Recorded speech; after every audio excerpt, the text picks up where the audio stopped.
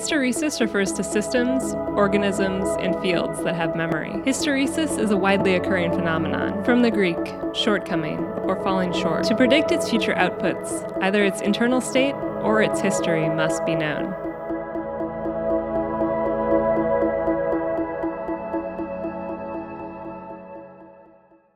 Hello, welcome to Hysteresis. This is a podcast about science. But it's not just about new ideas, discoveries, and technology. It's about another side of science. The highs, the lows, the daily grind. The people, their personalities. Conflict, and mistakes. We can learn from science when things go well. We get new theories, new technology, new explanations, further confirmation that the scientific method can work. But we can also learn from what happens when science goes wrong, when it falls victim to human failings, or when it moves forward too slowly or too quickly. Hysteresis, Episode 1. B-19, or Human Experimentation Just Isn't What It Used to Be.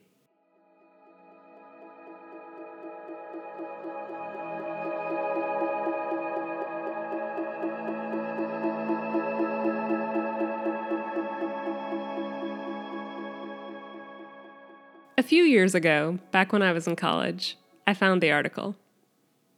I think I had been looking up sources for a paper I needed to write. It was for a psychology class, but I don't remember the title of the course exactly. I want to say it was called Your Brain on Drugs, but I'm not sure. It was an easy class. It was a psych elective, after all, but it was interesting and the professor was good. Engaging, funny, full of anecdotes. Anyway, I'd probably been looking up something about dopamine and addiction for one of the reports we had to write. Based on previous assignments, the length of my paper and the number of sources I cited correlated remarkably well with the grade I received. So I dug up dozens of references that bore some resemblance to the subject at hand, a drug called mephedrone, I think. In the midst of my Googling, I found the journal article and I read it. Then I read it again. I emailed it to a few friends. At least one of them read it, and he agreed. It was, without a doubt, the craziest article in a scientific journal that he had ever read. Two authors are listed on the article, Charles E. Mohn and Robert G. Heath, both from the Department of Psychiatry and Neurology at Tulane University School of Medicine. Dr. Mohn was an active researcher across a range of subdisciplines: drug abuse in adolescents, social behavior in children, addicts' responses to methadone maintenance therapy. For better or for worse, he seemed to have a propensity to work with vulnerable populations: children, drug addicts, and the mentally ill. The other author, Dr. Heath, was the more famous of the two. His death in 1999 at the age of 84 merited an obituary in the New York Times. According to the obit, Robert Galbraith Heath was born in 1915 in Pittsburgh. His credentials were impressive: a medical degree, a doctorate in neurophysiology, founder of the Department of Psychology and Neurology at Tulane, and department chairman for more than 30 years. His honors are too numerous to mention, but I would touch upon a few. He was, of course, elected to membership in Alpha Omega Alpha Scholastic Honor Society and to Sigma Psi, which is a scientific honor society. He was perhaps best known for his studies of schizophrenia, and for his bold claim that it originated not in emotional trauma, as was commonly believed at the time, but in biochemical dysfunction. In 1956, he announced that he had discovered a substance he called taraxane, which was supposedly found only in the blood of individuals with schizophrenia. Upon isolating this mysterious substance, which happened to be bright blue, Dr. Heath took the most expedient approach to elucidating its effects. He injected it into two, quote, non-psychotic prisoner volunteers, unquote. Yes, you heard that right. At conferences, Dr. Heath screened film clips of the once normal test subjects receiving injections of taraxane and soon lapsing into catatonic, paranoid, or delusional states. Within a few hours, Dr. Heath claimed, the patients were back to normal, with no lasting effects from their brief display of schizophrenic symptoms. In his own words, Dr. Heath describes his studies of the effects of taraxane. After establishing that this was a safe procedure and that this fraction would produce the misfiring in the monkeys, we went to humans and gave this to human volunteers. And they developed the full-blown symptoms of schizophrenia. And it would last only for about 1 hour because it was being metabolized. They weren't producing it. This little bit that we put in would produce the symptoms temporarily, then it would be metabolized and they would clear up and be perfectly okay. However, numerous attempts to replicate this study, or even to isolate taraxane, have failed, and it now appears that Dr. Heath's methods were seriously flawed. The ever-cooperative prisoner volunteers seem to have been informed of the expected results of the studies, and were happy to oblige the researchers in providing the desired data. When faced with skepticism from his colleagues, Dr. Heath became incredulous. It led to very exaggerated reactions where I was rejected by my own colleagues to a great degree. Nevertheless, despite mounting piles of contradictory evidence, Dr. Heath defended the taraxane hypothesis until his death. At the very least, he seems to have had a healthy capacity for self-deception. But then again, don't we all? When was the last time you changed your mind, really changed it, about something that important to you? Something at the foundation of your career and public image? It's all too easy to delude ourselves into believing that we're correct and that what we're doing is right, morally, ethically, and scientifically. We get attached to our hypotheses and groom the evidence to fit them. And maybe, from a charitable perspective, that's what happened with patient B-19.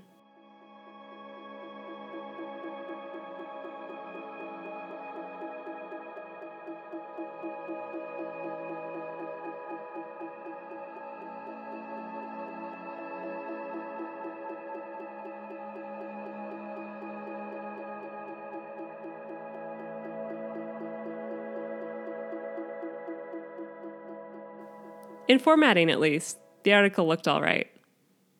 The tables were typed neatly, and the words were organized into 2 columns, snug up against each side of the page. There was a full page of figures showing 3 images of parts of a brain, overlaid with dotted lines and a crosshair grid. The paper cited a list of 13 references, 9 of which were citations of Professor Heath's own work. The article was published in 1972 in the Journal of Behavioral Therapy and Experimental Psychiatry, Volume 3, pages 23 through 30. I checked, and the journal is still published today. There are recent articles on cognitive behavioral therapy and methods to treat post-traumatic stress disorder. Nothing too groundbreaking nor controversial. But this article was different. At times, it read like literature, or at least like mass-market science fiction.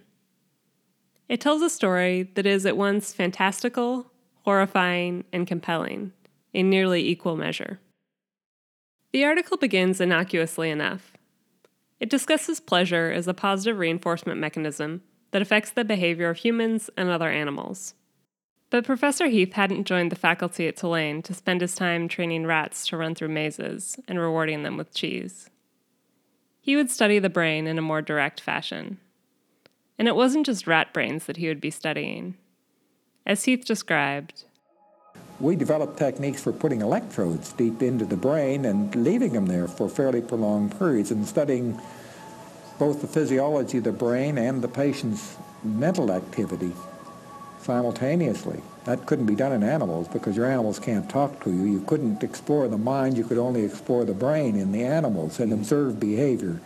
The opportunity to carry out studies in humans was a major motivating factor for Heath's move to Tulane. In his words, we had these electrodes in patients within a year after I came here. That was the real purpose in coming. In that study, 26 people had undergone brain surgery to insert electrodes into different parts of their brains. The wires were electrified, and the subjects' responses were recorded. Only in a single area, the septal region, did electrical stimulation produce a pleasurable response? In a documentary describing pleasure and addiction, Heath's brain stimulation work is summarized. Heath implanted electrodes in the brains of chronically depressed patients, hoping to stimulate pleasurable sensations. Not surprisingly, the experiments were controversial, but the electrodes did have an effect. In an eerie recording from one of the sessions, a patient, head shaved, lies on her back on a hospital bed. When the electrical stimulus is applied, she begins smiling and laughing uncontrollably. Heath asks her to explain what's happening to her. What are you laughing about? I don't know. The responses to Heath's study were highly polarized. Some hailed it as a pioneering step toward understanding the inner workings of the human brain. But many of his fellow psychiatrists and neurologists, as well as much of the general population, were alarmed to hear what he had done. Heath explained, The majority of persons were shocked by it, and we were accused of such things as mind control. It had a particularly strong negative impact on the psychiatric community. But Heath was undeterred by the backlash. Perhaps, the authors thought, this rewarding stimulus could be used to shape behavior and serve as a treatment paradigm for mental illnesses and deficiencies. And so began their work with patient B-19. Their goal? Use direct electrical brain stimulation to, quote, bring about heterosexual behavior in a fixed, overt homosexual male, unquote. According to the authors, patient B-19 had gotten off to a rough start in life. The beginning of the case history reads like a supporting paragraph to the famous opening line of Anna Karenina. B-19 had difficulty relating to his parents. His father was abusive and demanding, a violent alcoholic who berated his son at any given opportunity. B-19 described his mother as emotionally cold, withdrawn, and unaffectionate. He had trouble making friends and struggled in school. He changed schools often, was expelled more than once, and was sent to see counselors. After suffering through 3 years of high school, he dropped out. He tried his hand at a few jobs, working in a factory or as a stock clerk. He tried joining the military, but was quickly discharged due to his homosexuality. By the time he became the author's patient and test subject, he was 24 years old and had spent the last 2 years traveling around the country, having relationships and receiving financial support from various male partners. The case history section has a distinctly Freudian air to it. The distant, cold mother, the disappointed father. I suppose the description of B-19's sexual preferences as a clinical anomaly was typical for the time when the article was written, but the tone is certainly jarring to a modern ear. After summarizing B-19's family and personal history, his myriad psychiatric symptoms are described in an exhaustive list. According to the authors, the manifestations of his illness are numerous. He is a hypochondriac. He fears the future too much. He is intimidated by other men.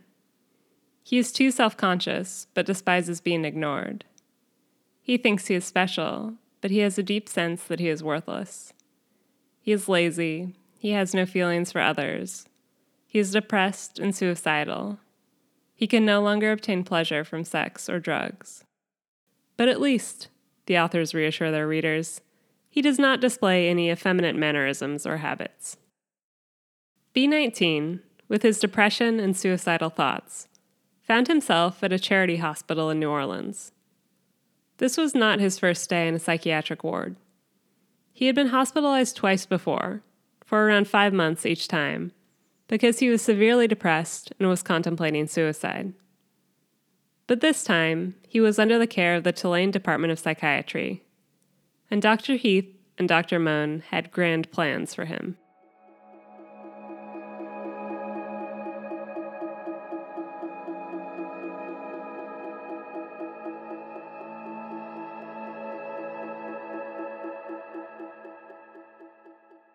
The evaluation and treatment began simply enough, testing his basic physical and neurological functioning.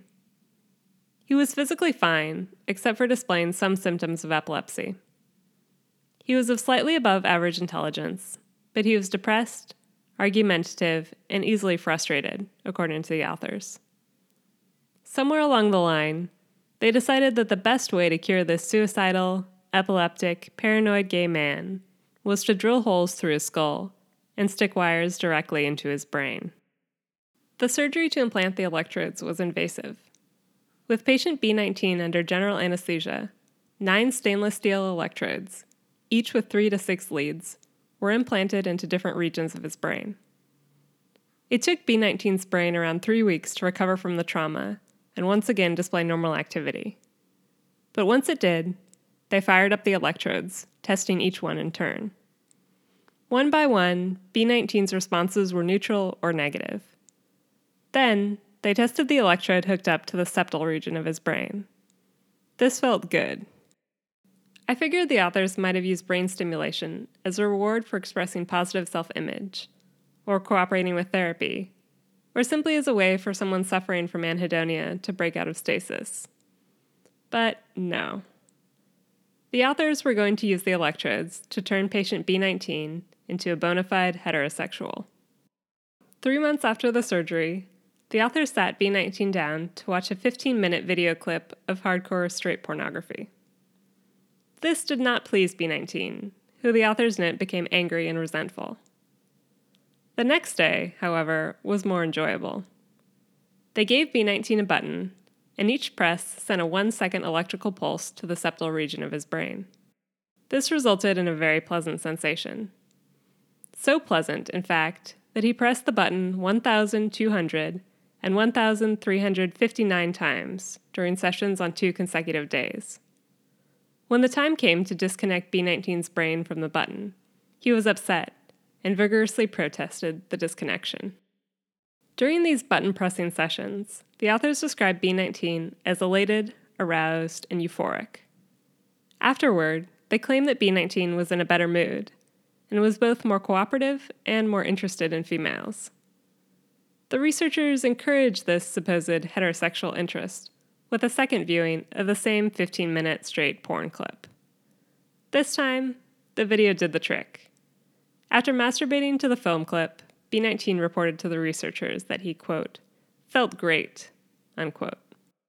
And so, in a move that makes me think funding must have been much easier to come by back then, the authors decided that it was time to hire a prostitute for B-19. She was brought into the lab, apprised of the situation, and introduced to B-19. The researchers hooked B-19's brain monitoring devices to an extension cord for increased mobility, and let the two get to work. Although it seems that the researchers did not film or watch the encounter, they did interview both B-19 and the prostitute afterward. Their session had gotten off to an awkward start. He spent an hour discussing his personal failings, despite the prostitute's attempts to interest him in non-conversational activities. Finally, with her encouragement and guidance, B-19 lost his heterosexual virginity. In a line that I never expected to find in a scientific article, or anywhere else for that matter, the paper reaches its figurative and literal climax. Quote, then, despite the milieu and the encumbrance of the electrode wires, he successfully ejaculated, unquote. Aside from the egregious ethical violations described, did it work? Did this electrical stimulation therapy turn B-19 straight? The authors seem optimistic, but their follow-up evidence is weak at best. They claim B-19 was functioning better, but that he was still so self-critical that he wouldn't admit it. And as for his relationship with women? In the year after the study, he did have a sexual relationship with a married woman, but he also reported having sex with men to earn some extra cash. And that was that. No follow-up study was published, and the identity of B-19 was, to the best of my knowledge, never revealed.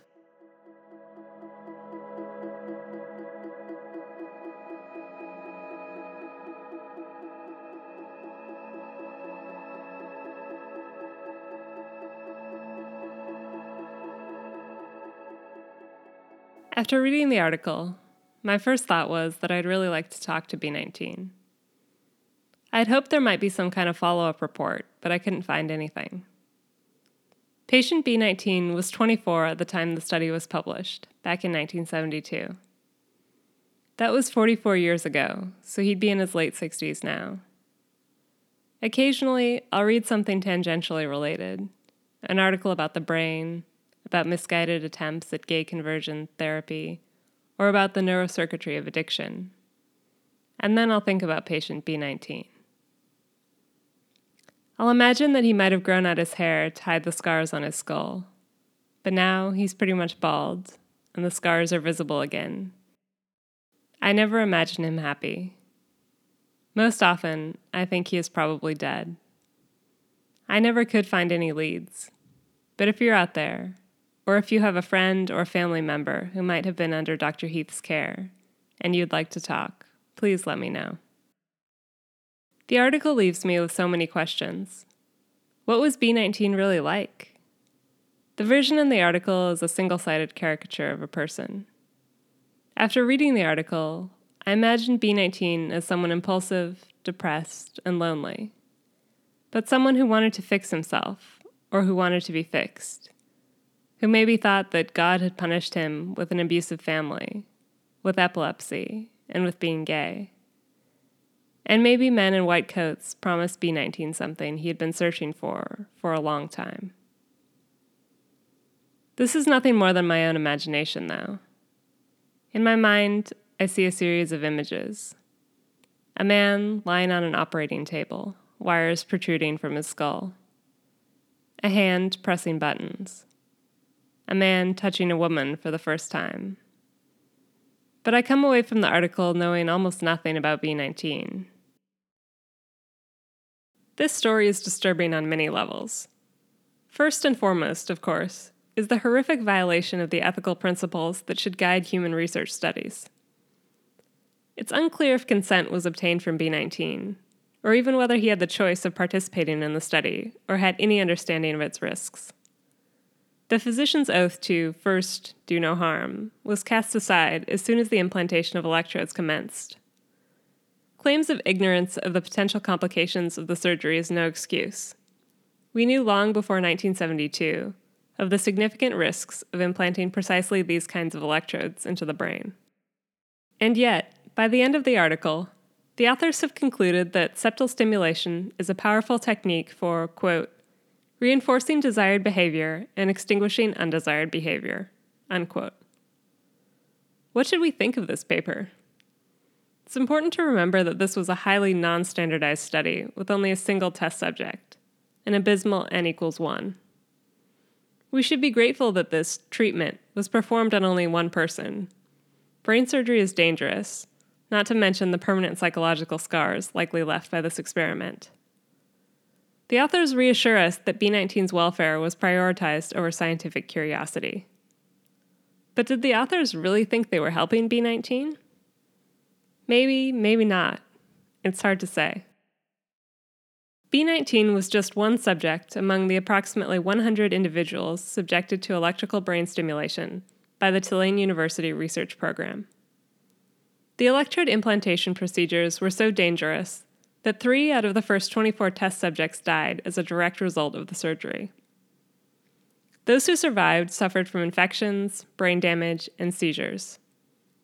While claiming to be a treatment for intractable mental illnesses, the project instead disregarded human life and dignity, putting scientific curiosity above patients' welfare.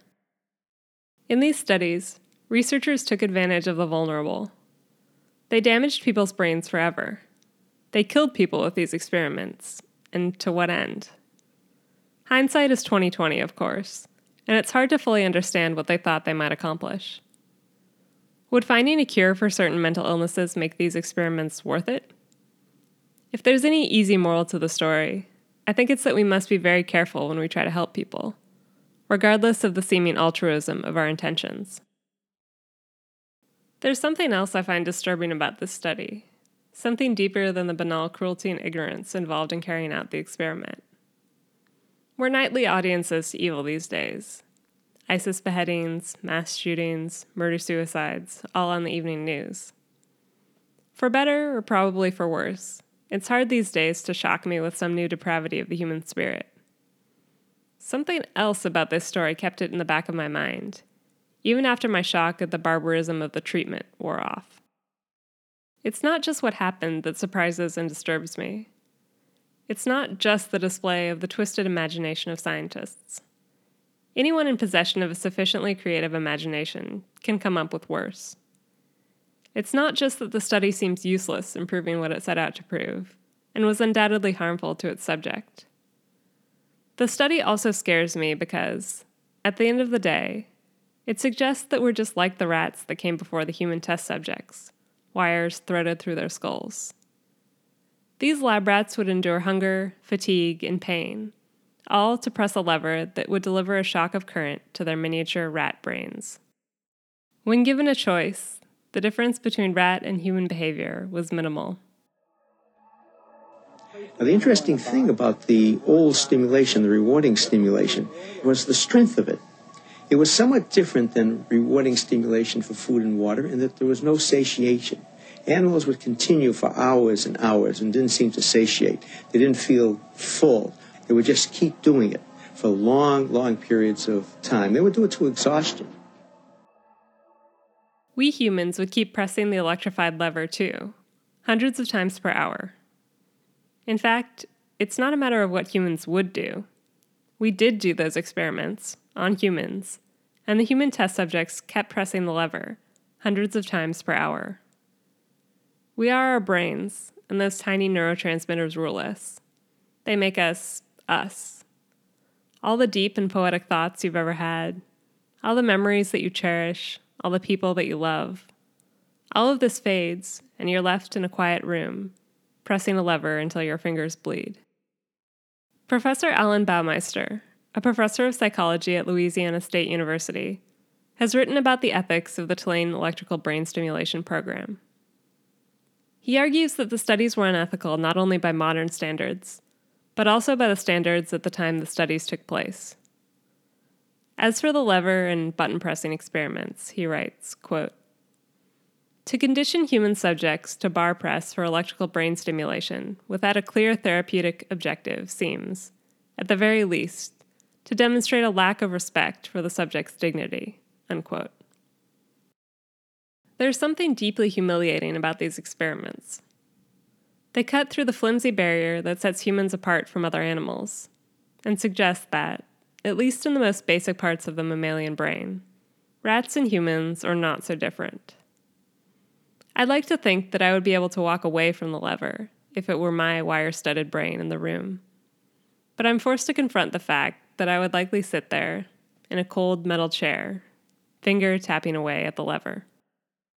Animal behavior can at times seem pathetically mechanical. Mice can be taught to run through mazes. Chickens have been trained to play tic-tac-toe. It's easy to assume that this precludes any sort of higher thought or inner life in these animals. All it takes is a piece of food to capture the will and tune the responses of the creature. For a human, it's easy to feel superior. But between a man and a rat, some essential components of the basic reward system are similar. The urge to mate, to find food, to shelter oneself from hostile forces, and to press a lever to deliver a small burst of electric current into the brain. But, unlike the rats, we're also on the other side of the wall, outside of the room or cage where the animals, rat or human, the test subjects, are hammering away at levers. I'm not sure which scares me more, being the rat in the cage or being the scientist outside it. We know that humans can be reduced to lever-pressing automatons, and we know that we did reduce other humans to that state. I'm left with the shadows of two men. One is Professor Heath, a successful and controversial scientist. Over the course of his career, he published 3 books and more than 400 papers, a prodigious output by any account. But I'm left with the impression of a man who was too quick to jump to conclusions and too slow to reevaluate his own hypotheses. Someone with a talent for seeing his ideas realized, for putting theory into practice, even when it should not have been. The second shadow, more fascinating and troubling, is patient B-19. He is at once the principal actor in the drama and a blank space, a projection screen for our imaginations. And let us not forget that, for all our prurient interest in the story, for all its larger-than-life qualities, this was real. It really happened. They really let him shock himself thousands of times at the press of a button, and they really brought in a prostitute to have sex with him. It's easy to write this study off as a solitary example of the delusional, misguided dreams of a few men, calling themselves doctors and scientists, promising treatment. But I don't think we should let this go so easily. How can we keep this exploitation and violation from happening again? I think it's important to tell these stories, to discuss them. Some ideas die quickly, but others take longer. The idea that homosexuality is a disease, or that it can be cured, has lingered far too long, despite mounting evidence to the contrary. Scientific theories and medical treatments rise and fall in popularity and scientific support. Maybe one day we will see a return of electrical brain stimulation as a form of therapy. It's certainly not impossible.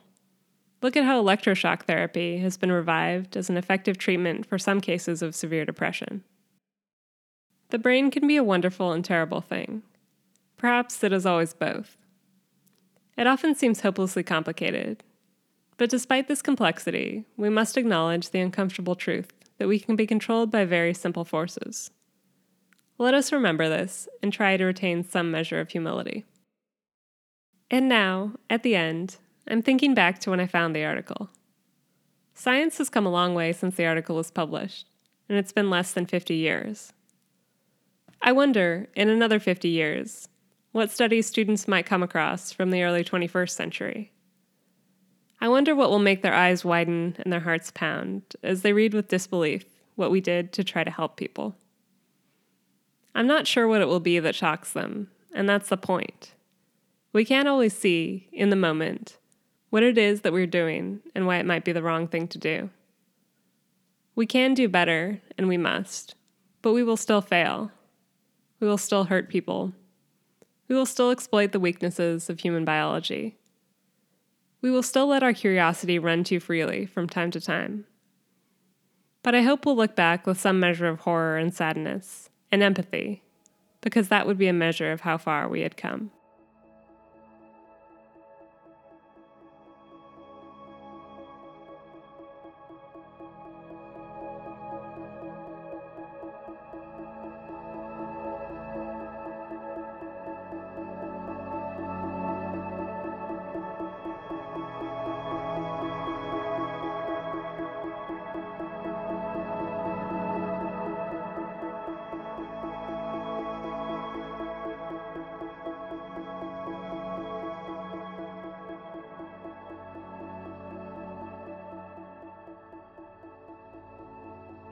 Hysteresis is written and recorded by Sophie Arlo. Music by Tyler's Revenge. If you enjoyed this episode, please rate and review Hysteresis on iTunes. You can also visit us at hyspod.com. See you next time, and thanks for listening.